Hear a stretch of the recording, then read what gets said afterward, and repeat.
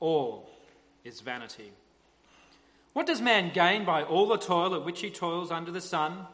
A generation goes and a generation comes, but the earth remains forever. The sun rises and the sun goes down and hastens to the place where it rises. The wind blows to the south and goes around to the north. Around and around goes the wind, and on its circuits the wind returns. All streams run to the sea, but the sea is not full. To the place where the streams flow, there they flow again. All things are full of weariness. A man cannot utter it. The eye is not satisfied with seeing, nor the ear filled with hearing. What has been is what will be, and what has been done is what will be done, and there is nothing new under the sun. Is there a thing of which it is said, "See, this is new"? It has been already in the ages before us. There is no remembrance of former things, nor will there be any remembrance of later things yet to be among those who come after. I, the preacher, have been king over Israel in Jerusalem, and I applied my heart to seek and to search out by wisdom all that is done under heaven. It is an unhappy business that God has given to the children of man to be busy with. I have seen everything that is done under the sun, and behold, all is vanity and a striving after the wind. What is crooked cannot be made straight, and what is lacking cannot be counted.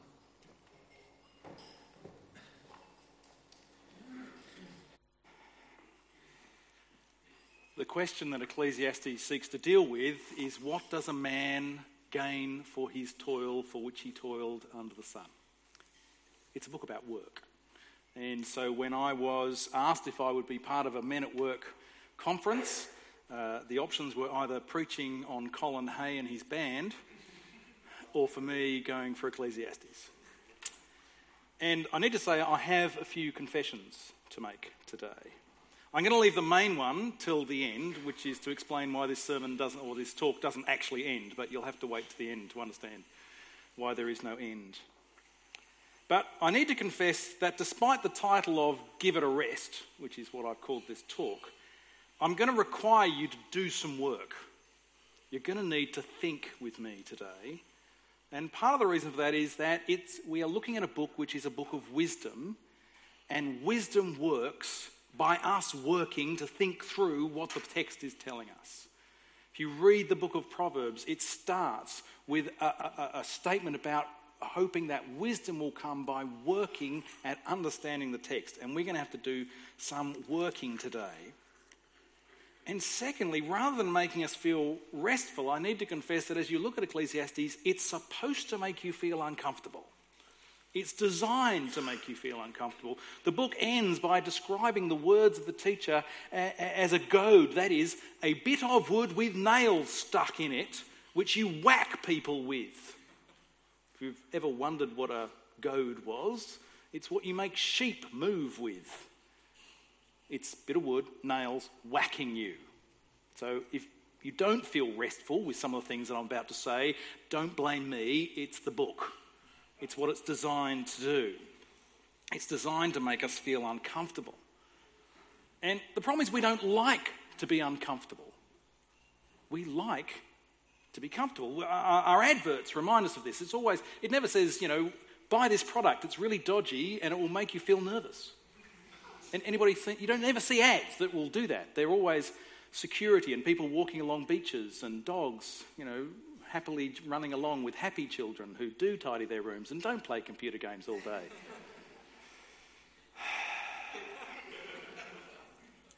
We like hearing of prosperous futures and taking control of your life and really having everything secure. We would rather hear about such things than face uncomfortable truths, but we know there are uncomfortable truths out there. But in the words of Pink Floyd, it's so easy to become comfortably numb. We just blot it out and think about the guitar solo. Now, as we look at the book of Ecclesiastes, we will be faced with some uncomfortable truths about a lack of security, a lack of understanding, and a lack of control. Yet we shall see, I hope, that it is always with the truth. It is a truth that will help set us free. And then we'll think about what this has to say about rest. Now, I have another confession to make. I love the book of Ecclesiastes. I could talk till tomorrow easily on the book of Ecclesiastes, to the extent that some of you will want to say at some point during this talk, give it a rest. Like seriously, I'm not that excited about the book of Ecclesiastes. But there seem to be quite a lot of people who really love the book. It seems to be a book which has become very popular recently, or in the last sort of decades, because of its very dark and existential tone. It sounds so modern. It's filled with that sense of existential angst, and it's the kind of book that can be turned into folk songs. You've got to be a 1960s fan. There'll be music references the whole way through, and there might be a prize if you can get all of them. And people see it as the teacher, with all his investigations, have discovered, and at this point I'd like you to be looking at the back of your program that you got given, that the book is seen as if the teacher is like the scientist in this Far Side cartoon. That what he is excited about is that he's discovered that nothing means anything, or everything means nothing. The universe is pointless, meaningless. That's how most people understand the book of Ecclesiastes. Life doesn't add up to much. Yet, I want to challenge you. Now, at this point, I know there are people in the room who are not going to agree with what I'm going to say. Andrew. I know there are people here who won't agree at the moment with what I'm going to say. But I hope by the end you'll have given me a good hearing as to what I'm going to say. I don't have a doctorate because I'm just a humble dean. But there is some fairly serious research which I'm not going to give you under what I'm going to say. So I hope that's made sense. The first thing is we need to make sure that we understand the book of Ecclesiastes on its own terms in its culture, not on our terms in our culture. That's the first thing we have to get right. And if we start by thinking that the book is a work of modern philosophy, we will misunderstand the book immediately. Now, that's the first reason why I want to say anybody who's got the NIV, please cross out the word meaningless. It's a modern philosophical word. As soon as you see it, you start to think of the book in a particular way. So you'll hear a number of reasons why I think it's a terrible translation. I love the NIV, I just think they get the Ecclesiastes horribly wrong. But first thing I want to say is that's why I don't like the word meaningless as a start. It speaks of 20th century French philosophy, not where the book comes from. So the first thing we need to do is to start at the beginning, because it is no Sound of Music people here at all. We start at the very beginning because it's a very good place to start. Okay? They're not all going to be good musical references. I didn't say that they would be good references. I just said they'd be there. So it starts. Back in chapter 1, and I don't know if the guy wants to do from verse 1. No, he doesn't. Okay, that's fine. The words of the teacher, son of David, king in Jerusalem. We are told right up front that we are in the realm of Israelite wisdom with all that it entails. This is not a modern philosopher or scientist. This is someone of the people of Yahweh brought up in the fear of the Lord. It is a good and true Israelite who is speaking. And we need to understand the book in the context of the faith of Israel. The beginning tells us that. Then we have the catch cry of the book. And I'm going to use the Hebrew word that sits underneath what is up there as vanity. Hevel. Hevel, says the teacher. Utterly Hevel. Everything is Hevel. Now, the word Hevel is an onomatopoeic word. In other words, it sounds something like what it means. And it means mist or vapour or breath. Hevel. Okay, that's the word. Okay, and it is proved incredibly difficult to translate.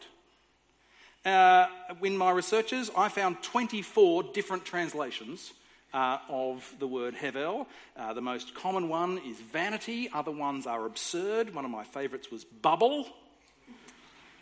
Many seem to me, like the NIV's, meaningless. It comes with freight that the book shouldn't have. It's simply not the way that an Israelite would have thought. They are not looking for meaning. They are looking for understanding. I hope you can see the difference between those two concepts. Not what does it mean, but what's the outcome of this? What's the wisdom here? Now, obviously, how you translate hevel completely determines what you do with the book. If you translate it as meaningless, it sets up a fairly, oh my goodness, it's, so depressing. Okay? Now, I think more importantly, the way that wisdom literature works normally is by giving you something from nature, and you're then supposed to work out what that means. So one of my favourites, a dog to vomit, a fool to folly. Okay, that's the literal translation from a verse from Proverbs. Dog to vomit, fool to folly. There's no and, there's no or anything. There's just two things sitting together, and you have to figure out the link between them. Okay? And I would suggest that if that's how wisdom literature works, by people engaging their brain to understand what something means, the best thing to do with translating the book of Ecclesiastes is to leave it as mist or vapour. Don't translate it. Don't interpretively translate it. Just leave it as mist. So what that means is if you have got the NIV, you just drop out the "re" and you're left with mist. Mystery, not mystery or meaningless, just mist. Okay? Now, so we are to look at the things that he says, and then we're supposed to work out, well, what does he mean by calling everything mist? What does he actually understand? And it's worth pointing out that as you go through the rest of, we can scroll through this pretty quickly, it's all things from nature. Okay? He doesn't just say, I'm so depressed, I'm so depressed, I'm so depressed. He gives you illustrations of things that for him, as he thinks out what does man gain from his toil, he will start to, he illustrates it with things from nature, and we're supposed to understand what it means. So, first thing is, I think we should just translate it mist. Vanity's not a bad translation because nobody really understands what that word means, and that's a good kind of word too. Okay, so we're trying to understand what does he mean by calling everything mist or vanity. Okay, now we've had the scene has been set in the first 12 verses. What does man gain? And you kind of get the idea that the answer is not a lot, because everything's circular, everything's happened before, and for any of us, as the older we get, the truer Ecclesiastes verses 1:4 and on becomes, because everything that's happened has happened before, we've seen this before. We get to where the book actually starts in verse 13. The true start of the book. The first bit is a prologue. And the teacher tells us of his quest for understanding. He says that he desires to understand all that is done under heaven. He says this is a heavy burden that God has laid on humanity. Presumably the desire to understand, to comprehend the world that we live in. Part of to be human is to want to understand, to want to get a grip on things. Where we want to, it's a central characteristic of human society, to want to understand. He then says that he has seen all things done under the sun, and all is hevel. Now, this is usually taken to mean that he's completed his search, he's decided to look at everything, he's now looked at everything, and here is his conclusions, with under the sun and under the heaven being taken to be synonyms, describing the same type of reality. Now, it's time for another confession. What I'm about to share with you, you will not find in any commentary. So if you want to go and check this out with a commentary, as far as I know, nobody argues what I'm about to argue. So just warning you, okay? Okay. But this is a product of some very serious research, and I can bore you senseless with it if you'd like to hear all of it. Okay? My research suggests that something more subtle is going on here. Under the heaven in the Old Testament always and only means God seeing creation from his perspective. Okay? It only ever means that. So most clearly in Job 28 verses 23 to 24, God understands the way to wisdom and he alone knows where it dwells, for he views the ends of the earth and sees everything under heavens. Why does God understand everything? Why does God have great wisdom? Why is he the source of the wisdom? Because he sees everything under the heavens. Okay? Now, that means that when he says, I want to desire everything under the heavens, what the teacher is saying is, I want to understand in a godlike capacity. I want to understand everything like God does. His results, however, are not under the heaven. They are under the sun. A much more human perspective which speaks of toil and sweat and only being able to see in the available light. Under the heaven is used only 3 times in the book of Ecclesiastes. Under the sun is used 27 times, which suggests to me that they're not supposed to be describing the same thing. They're describing different ways of viewing reality. That means he has not successfully completed his quest and come to a frustration conclusion. I wanted to see everything, I haven't been able to see everything, I've seen everything, and everything is hevel. That's not what he's saying. Rather, his quest itself has been frustrated. It's the difference between saying, I went to the bakery to buy a donut, but they'd run out of donuts, and now I'm frustrated. That's not what he's saying. What he's saying is, I went to the bakery, I couldn't find the bakery, I got lost, and so I have no idea whether there are any donuts. This is a topic that is dear to my heart, as you can probably tell. But it is really important that you get the distinction. It is a frustrated quest, not a completed quest with a frustrating answer. The very quest itself is frustrated. He has sought to understand like God, but he cannot.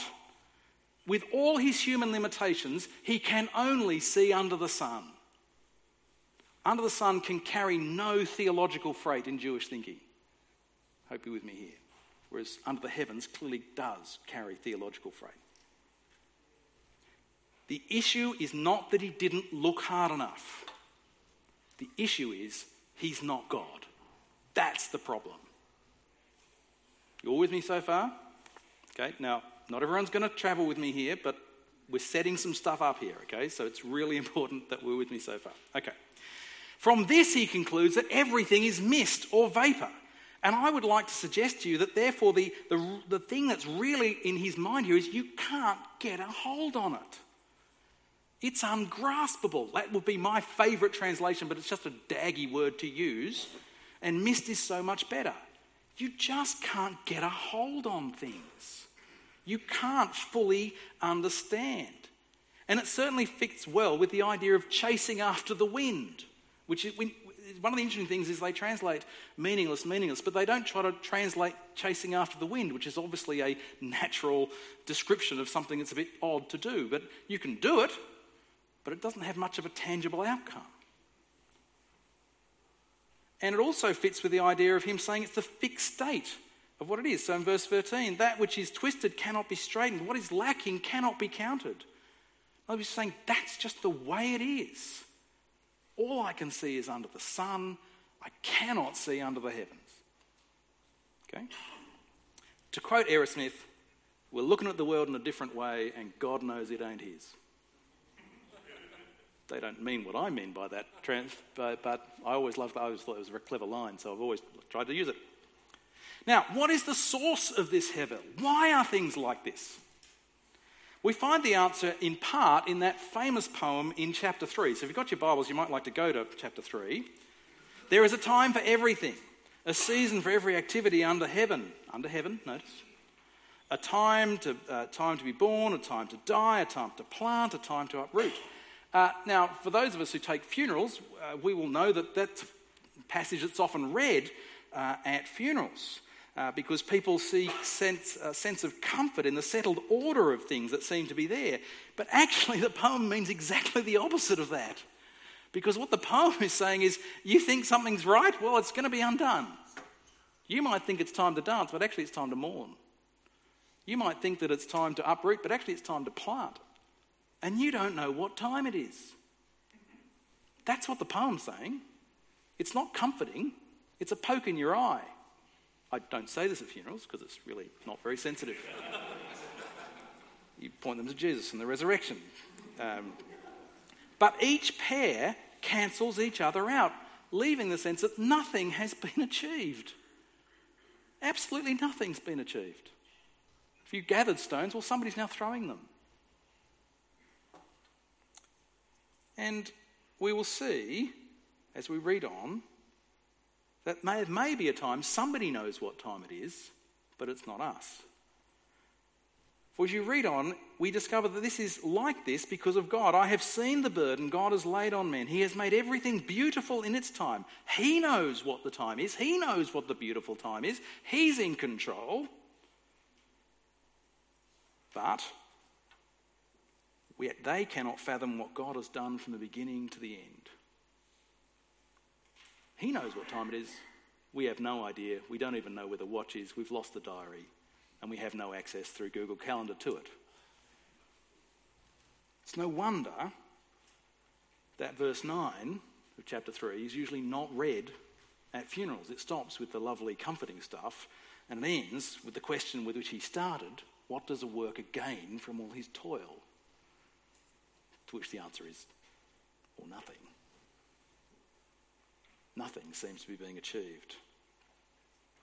Why has God set it up this way? Why has God set it up that he knows what time it is, but we don't? Why does he do that? Well, again in chapter 3, towards the end, verses, I think it's about 12, I know that everything God does will endure forever, yet nothing can be added, nothing can be taken from it. God does it. Now, sadly, many translations say so that men will revere him. I don't know what translations you have in front of them, but the word is just the good old-fashioned Proverbs, fear him. So for those who know the book of Proverbs, what is the goal, the centre, the start, the end of wisdom? Fear God. That's what wisdom is at its heart. God has set up the world so that we can't understand stuff, so we will fear him. So we will understand our limitations as humans. An appropriate response to our Creator God is to recognise there's stuff he understands and we don't. And we won't ever understand them.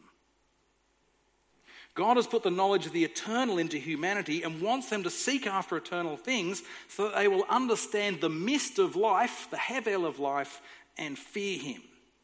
As long as humanity considers that it can understand the world on its own terms, they will never fear God. Note to the modern world. We think we can understand the world on our own terms, and we don't fear God. And yet Hevel continues. When we understand or are impacted with the Hevel of life, which tends to happen at things like funerals, we are brought to uncomfortably being put in our own place. And it's in those places that we are likely to start fearing God. So it's common to see Ecclesiastes as aimed against an overly proud and materialistic society. Certainly the teacher gives us some uncomfortable truths about who we are and what we can achieve. If all is hevel, ungraspable, mist, then we need to recognise the ephemeral nature of our accomplishments and our possessions. They will slip through our fingers like mist. My 9,000 CDs will not come with me into eternity.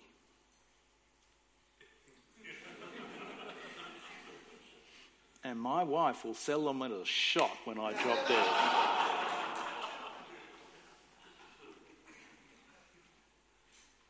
But whatever you've collected, whatever you think is your achievement, it will pass. It will slip away from you. I've always been a collector. Probably the strangest thing I ever collected was as a child. I used to collect batteries. Stupid, I know. But I did. There were lots of different coloured ones, and you could pick up the 9-volt one and put it hung. That's that fun, isn't it? I wasn't very bright as a child. And I kept this collection of batteries, quite a substantial collection of batteries, in a metallic box under my bed. And woke up one morning to discover that a quite extraordinary chemical reaction had taken place. As one battery failed and the goo spread, of course that shorted out all the other batteries, which also then gooed, and then the chain reaction, I hope you can see what happened. It went from being this lovely thing that I pull out and play with to being a biological chemical nightmare that was under my bed. Whatever your collection is, that's the future of it. Useless. I want that to sit with you, because if that doesn't sit with you, you're not listening to Ecclesiastes. The message also forces us to face that it is also true about us. We are vapour. We are mist. We are not in control. We will fade away, soon to be forgotten by this world. You hear in the book of James, "Now listen, you who say today or tomorrow we will go to this or that city, spend a year there, carry on business, make money. Why, you do not even know what will happen tomorrow. What is your life? You are a mist." I think James understood Ecclesiastes perfectly. You are a mist that appears for a little while and then it vanishes. Instead, you ought to say, if it is the Lord's will, we will live and do this or that. Ecclesiastes is a goad to smack you about the head and get you to listen to our own fragility. Feeling restful yet? It's an uncomfortable truth, but it puts us in our materialism in place. If I can speak also to church leaders here, we're not just talking about material wealth. I think we are also talking about what we think of in terms of ministry. If we think our ministry will last, we're in for a sad shock. Anyone who's been in ministry and moved on to another ministry may know the impact that changes will happen to that ministry. It can fall apart. People turn against each other. Many of you will know what the Anglican Church is going through at the moment with our redress scheme. The churches that are facing being sold were places that were once lively centres of worship in a community. They're being sold because they've been abandoned. All the work that was done in those places by faithful ministries to the world will seem like mist. Your Bible study group, your church, your ministry is also mist. It's not that doing something theological or spiritual saves you from this. And if we're honest, we will see it and we will know it's true. A great danger in the Christian church is we fool ourselves.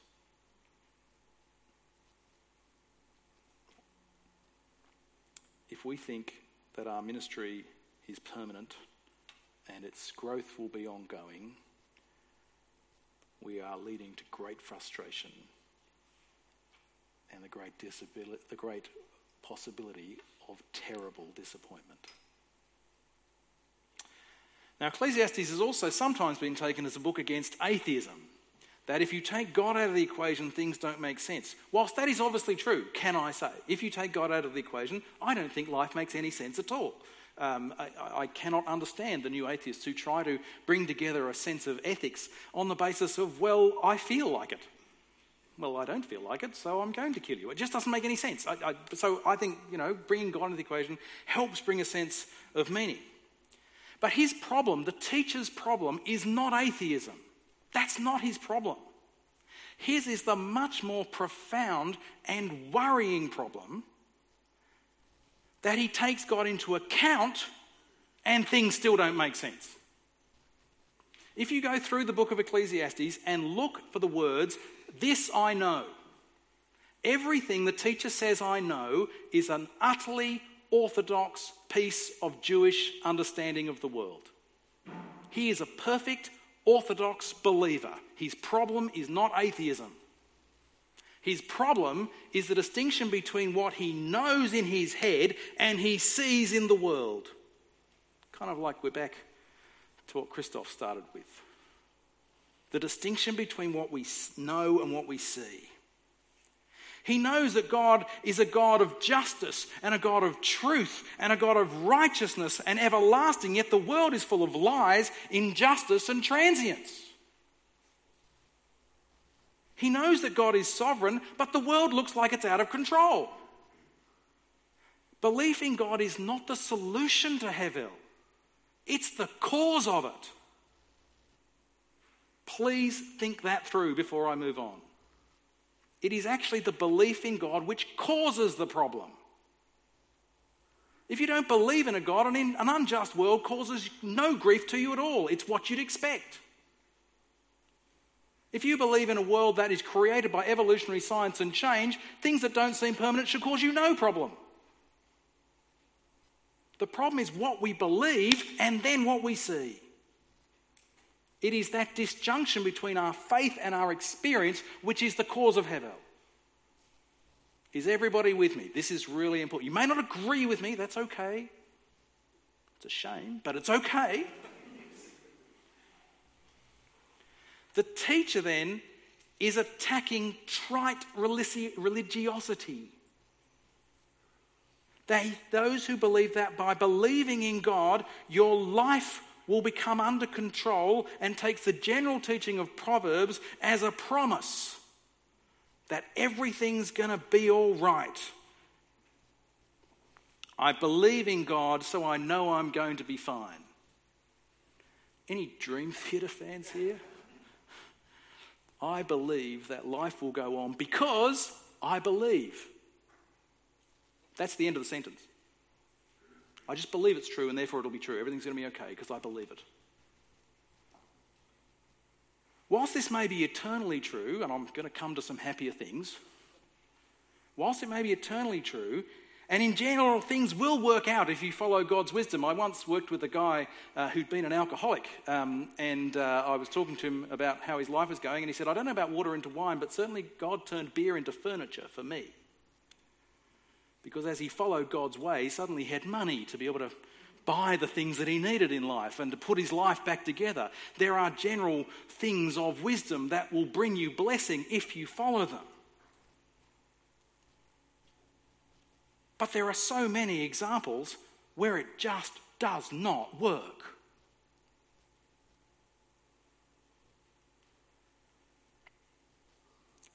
Ecclesiastes teaches us that this is true and we should expect it. And it is true because we are not God. We do not understand like God understands. Religion is not a way of gaining control of your world, but of recognizing there is one who is far superior to us, whom we should rightly be in awe and reverent fear of. Can I say I think this is something we need to teach in our churches, which is why I'm passionate about this. Often Christianity is presented as a message that if you accept Jesus, then everything will work out and your life will have meaning. It's a teaching which is sometimes reinforced by safe, comfortable, middle-class churches. Now, I know we have lots of different types of churches here. But as Andrew told us before, what's seen on Sunday is often not what's actually going on behind the eyes and in the homes. We rarely state it, of course. We may not have a name it and claim it theology, but there is this essential optimism even though. At one level it is true. In Christ our eternal future is secure, and we have a hope beyond this life, and we have the enormous dignity of knowing that we are made in the image of God and that Christ has saved us to be his sons and daughters. Yet in giving the impression that in this life all will work out, we do an incredible disservice to our believers, our fellow believers. For sooner or later, we run into Hevel. Whether it be marital difficulties, a tragic death in the family, our own health, just the pressure of what seems to be a pointless cycle of activity that is modern life. I do not know why my wife suffers from debilitating, ongoing, seemingly chronic depression, and she walks. I don't know. I wish it was not so, as does she. Now, please don't feel sorry for me. There will be other people here who have similar kind of issues. But that is Hevel. And the problem is God. Because I believe in God, which means, how can it be like that? I just have to keep coming back to him. And the problem is the clash between our expectation and reality, for many people, shipwrecks their faith. They run into Hevel, they'll say, nobody told me it was going to be like this, and so they jump ship. It's easy to get rid of God, and then there's no problem. We need to feel the sting of the teacher's words. We cannot avoid the Hevel of life. To mix my metaphors, the rocks are real. Things will happen to us that we won't understand.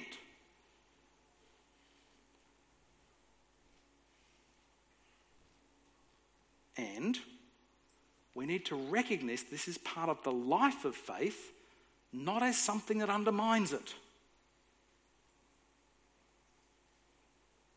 I ultimately believe this is liberating because it means we do not have to ignore the pain of life but can embrace it. We need to not start beating ourselves up when we don't understand, but rather, or trying to explain it, rather we can bring our lack of understanding to God. That is part of the purpose of Hevel. And our job at points of such crisis is, as the end of the book reminds us, simply fear God and keep his commandments. What's the end result of the book of Ecclesiastes? Whatever happens, fear God and keep his commandments. If you want to know don't read the rest of it, that's it. Whatever happens, trust God, fear God and keep his commandments, but don't expect your life to make sense. Keep living a life of faithful trust. Ungraspable. Everything is ungraspable. It's an uncomfortable truth which forces us to think deeply about what we trust in and what we live for. Thanks be to God, though, of course, it's not the full story. For while we may not be able to get a hold on everything, something has got a hold on us. Our transcendent Creator has reached down, and there was something new under the sun when his Son came down and called us his own. There is our security in all the mysteries and uncomfortable truths of life, simply that God loved us first. And such love, why God would do it is simply ungraspable. It is a mystery why God would do it. Yet thanks be to God, it may be ungraspable, but it has grasped us. Because of this, and while there may now be so many difficult and painful realities we do not understand, we can know that our labour in the Lord is not in vain, 1 Corinthians 15. We may not be able to see how it will work out. We may not be able to see what the fruit of it is, but we can trust God that it is not in vain. But for now, all is Hevel. For we look forward to the day when we will see God, and there is no distinction between what we know and what we see when God's kingdom comes on earth and his will is done on earth as it is now done in heaven. And on that glorious day, the mist will finally clear, and we will no longer see under the sun, but we will see under the Son of God. That's my introduction. I told you I could go for a while. But is everybody with me so far? Okay? So I'm sure there'll be somebody who wants to take me aside and put me straight on a few things, and maybe I didn't take any happy pills this morning. But I really think that's what the Word of God is telling us in the book of Ecclesiastes. Okay? So I move on to my much shorter main point. And this really is a confession, okay? It's a confession why there isn't actually a main point. Why there is no end to this book, end to this sermon or this address. I've had a very busy week. I don't know about you, but I've been very hectic. I've been up in Sydney for much of the past week at a National Deans Conference, and there was so much eating and drinking that had to be done. It's part of the program. I had to fit my normal workload of a week into 2 days when I got back from Sydney. I'm starting a new sermon series at the Cathedral tomorrow on the book of Exodus, which seemed like a good idea at the time. I'm about to lose my PA and I'm trying to do some work in terms of recruitment. I'm about to do this important address, and last night was my wedding anniversary, which required some preparation. So time has been really tight. And I really wanted to finish this book as I was reading in preparation for this, The Heavenly Good of Earthly Work by Darrell Cosden. I'd flicked it open. It's one of the, where's Phil? It's a book I brought for $3 from Koorong in the bargain section. So I don't know if there's any, there probably aren't any copies over there. And I had a look at it, and it started with a quote from Ecclesiastes. So I thought it might have something to say. It raised the issue of what do we gain from all our toil? I remembered a conversation that I was having with a man, and he just sort of, it's amazing what happens when you, I wear a dog collar normally. I was told not to wear it today. It stops me from scratching. But I normally wear a dog collar, and you have some amazing conversations with people. If you've never done this and you're at a party and you're having a conversation with them, and somebody says, "What do you do?" Just try saying, "Oh, I'm an Anglican priest." Things change remarkably when you say that. Anyway, when my dog collar, I was talking to somebody. He just volunteered to me that we are all working too much, we do too much, and we don't particularly enjoy life. There's a great opening sentence for a conversation. Oh, well, you can't help but agree, really. It's true.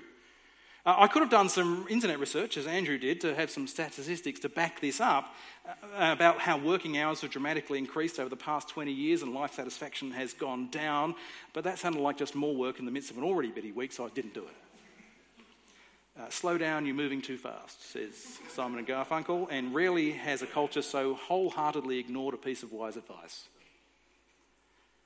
We live in a busy, if not manic, acquisitive society, all looking for a sense of achievement and security and seeking to get hold of things to make us feel secure. And I thought as I put this together, Ecclesiastes has something to say into this culture and society, and I need to speak about it on the weekend and looking what we can achieve from our toil, and do we actually achieve anything from all our busyness? But I'd have to think about that later because I had to get on with my work before I could get to do the talk. Now, when I had a moment, I opened up Ecclesiastes 2, and there we find the teacher setting out on another quest for understanding. So back in chapter 1, he's done a quest for understanding, and it was a frustrated quest. Well, in chapter 2, he starts a second quest, and notice it's again under the heavens. Come now, I will test you with pleasure. Enjoy yourself. But behold, this also was vanity. This also was mist. I said, laughter, it is mad, and of pleasure, what use is it? I search with my heart how to cheer my body with wine. Dean's Conference. My heart still guiding with wisdom, and lay hold on folly, till I might see what is good for the children of man to do under heaven. Okay, he's setting himself out on another quest. He wants to test what is good for us to do under heaven. It made me think of Genesis 1, where God looks at all that he has made under heavens, and he looks at it and says, it is all good. God saw that all he had made, and it was good. God finds satisfaction in his work. This again, as I say, fits well with the understanding I put to you before about under heaven being looking at the world from God's point of view. The teacher dismisses pleasure and laughter as mist, and he sets out on a massive building project. Interestingly, there are lots of ties between what the teacher does and what God did in the early chapters of Genesis. They are both gardens with trees. He populates those gardens with males and females. They go forth and multiply. He is obviously very busy, and he finds that he enjoys his work. There is some reward in his labour. But finally the teacher looks at all his work, looking for what is good and what is worthwhile. And he says it's all mist. There's nothing been achieved under the sun. Again, we can see that he sought to understand under the heaven, but his conclusions are under the sun. And in that light, all is mist. From all his toil, nothing has been gained. So then I thought, well, what's his problem? He's rich, he has fame, he's got a harem. But as I read on, I discover his answer is death. Chapter 2, verse 14. The wise man has eyes in his head, while the fool walks in darkness. But I came to realise that the same fate overtakes them both. It doesn't matter how wise you are or stupid you are, death is ahead of you. He's been searching by wisdom, looking for universal understanding, but his fate is the same as that of any old fool. Wisdom may be better than foolishness. The wise man can see while a fool walks in darkness, but the same future awaits them both. There's still a cliff at the end of the path, whichever way you're going. More distressing, not only is death inevitable, but both the fool and the wise man will soon be forgotten. I was starting to think, I'm not going to be able to make a very encouraging talk out of the book of Ecclesiastes. It's all a bit depressing. It's depressing, but it's true. On another occasion, when I was in my dog collar, I found myself talking to an oncologist. And I said, it's a bit tough, isn't it? You have to tell people they've got cancer. And he said, yeah, and I'll tell them they've got cancer. And their response almost always is, Doctor, are you telling me I'm going to die? And he said that his response to that was, well, actually, that was true before I told you you had cancer. Now, we may question his bedside manner, but it's perfectly true.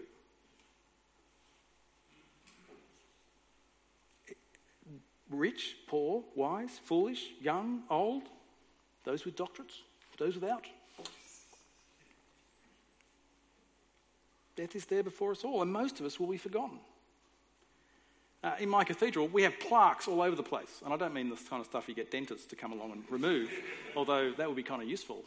There's plaques everywhere. And I asked people once, how many people know anybody on any of the plaques or know anything about them? Nobody knew anything about any of the people apart from a couple of bishops.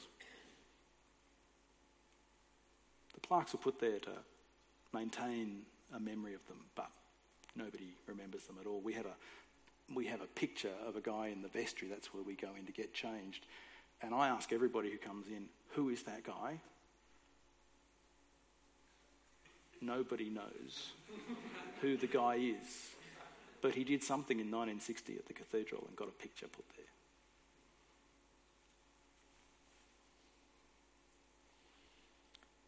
All that we are, all our effort and all our toil will be forgotten and fade away.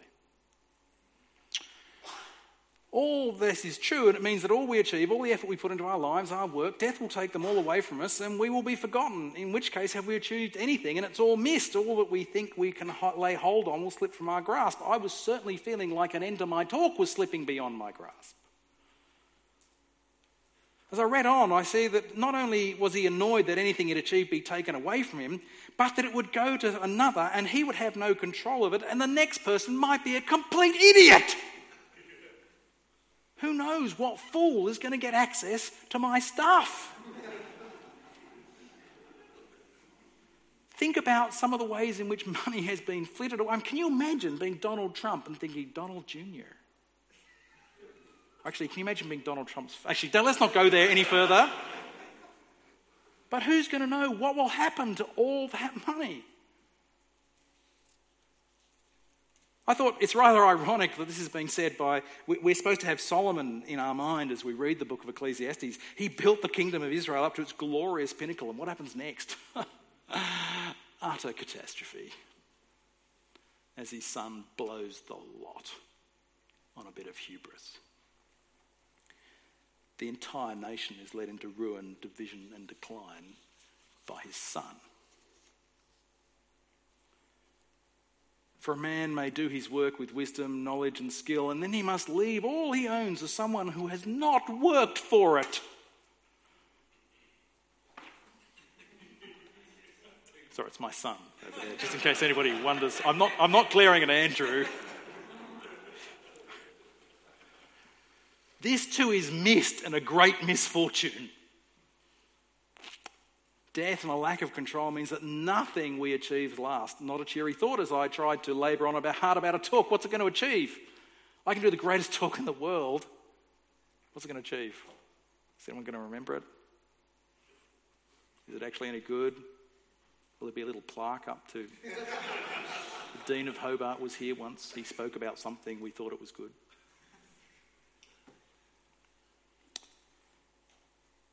most importantly, we need to see that I thought maybe we could focus on showing how this would change our thinking about our work and our achievements and see them in a different light, that we're not to think of them being as more important than they are. In the end, they are missed. They will slip beyond our grasp. But actually, I told you that already, so that wasn't going to be the end. I needed to have some other kind of ends, and I was starting to really regret choosing to speak on Ecclesiastes because this talk was just never going to end.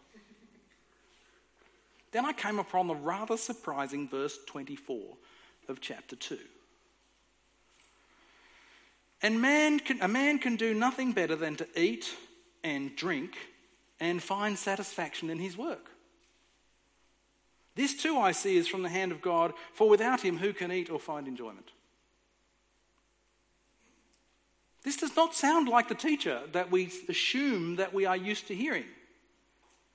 Who has been so depressed moments before. But he has realised that while he had not achieved anything in his toil, there had been a reward in it.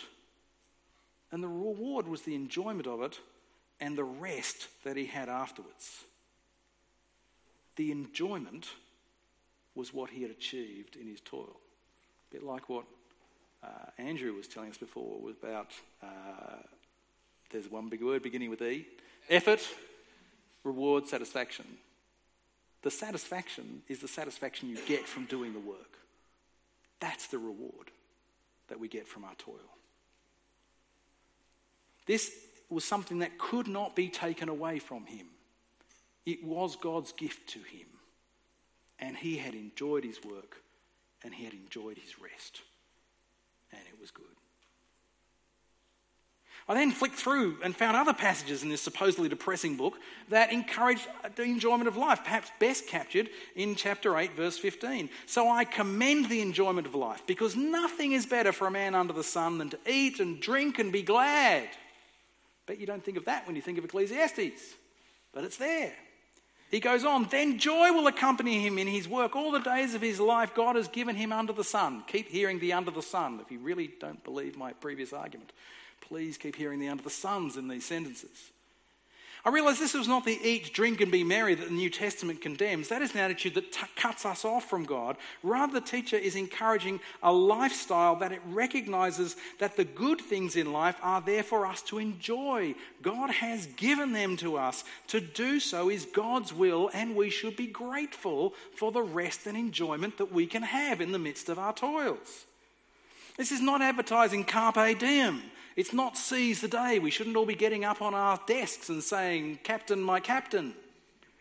Gosh, really? None of you are big fans? Thank you. Come on. Work with me here. It was not to go out and look for fun and excitement. The teacher would surely say that was missed, ungraspable, and most of you will know that when you've gone out really determined to have a good time. Does that ever work? Not in my experience. It's when you don't expect to have fun. Like now I'm enjoying myself.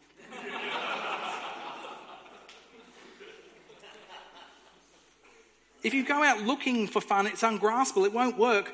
But having a humble gratitude of service means that we should be grateful when enjoyment comes our way.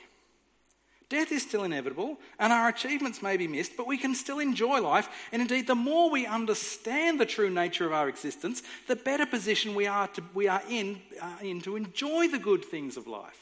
Because we understand the things that we work for are missed; they'll go beyond our grasp. We need to stop and enjoy the good things that God has given to us. I thought, no, now I'm getting towards an end to the talk. Getting my head around something here. Having this perspective enables us to be more realistic about our attitude to work and the things that we can achieve and its value. And we can place a greater value on the simple pleasures of eating and drinking and spending time with our family and friends and enjoying what we do rather than being driven by the outcome of what we do.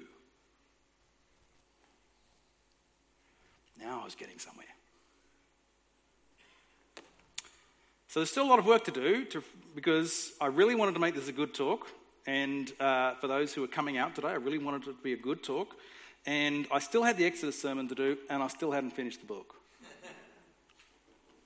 I reflected on how Jesus lived this out.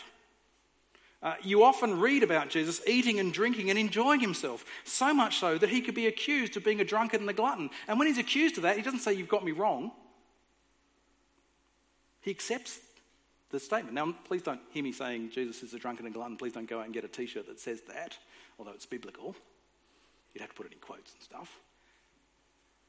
But Jesus was someone who was known to hang out with people and enjoy being with people and enjoy meals with people. He compared heaven to sitting in a church singing boring songs and having a polite morning tea afterwards. No, how does he describe? What's the most common view of heaven? Come on, go beyond a meal. Even more than it's a party. The Good Samaritan, not the Good Samaritan, the other one, the prodigal son. It's about a party, and when the images are ones of eating and drinking and enjoying. Those are the images that we get about heaven. Have you ever thought people gave up their entire day to spend a day with Jesus and didn't come with food? Right? We sort of have this idea that Jesus went around being, "Yes, bless you, and bless you, son." And he must have been so interesting and enjoyable to be with. He was someone that people wanted to be around. He embraced the life that he had and he enjoyed it. More than that, he called on people to come to him and rest. We Christians believe in a religion of rest, but sometimes we're busier than everybody else because we fill our weekends with stuff. We can be so busy doing things for God that we don't stop to remember the things that he's done for us. God, Ecclesiastes teaches us, and Jesus shows us, thinks it is good when we stop and enjoy life and take the time to stop and smell the roses. It is his gift to us that we enjoy our life. Right, I thought, now, how do I apply this? I'm really getting towards an end to this talk. In some of the grim and uncomfortable realities of life, how can I help people to enjoy the good things that God provides for them to do? Well, I was working really hard on that idea when I thought, really, I need to apply it to myself first. I can't preach it to you if I don't apply it to myself. If I don't try to enjoy the life that I have. And this is where my confession comes in. I didn't write an end to the talk. I just stopped. Threw away the book. Wasn't going to finish that. Spent some time with my daughter who went to Melbourne yesterday for the weekend. I took my wife out to a lovely meal in Battery Point yesterday. We watched 3 episodes of Bones afterwards. And they say romance is dead. We went to bed earlier than we have for days, and it was good. And God would think it was good too. So that's why there's no end to this talk.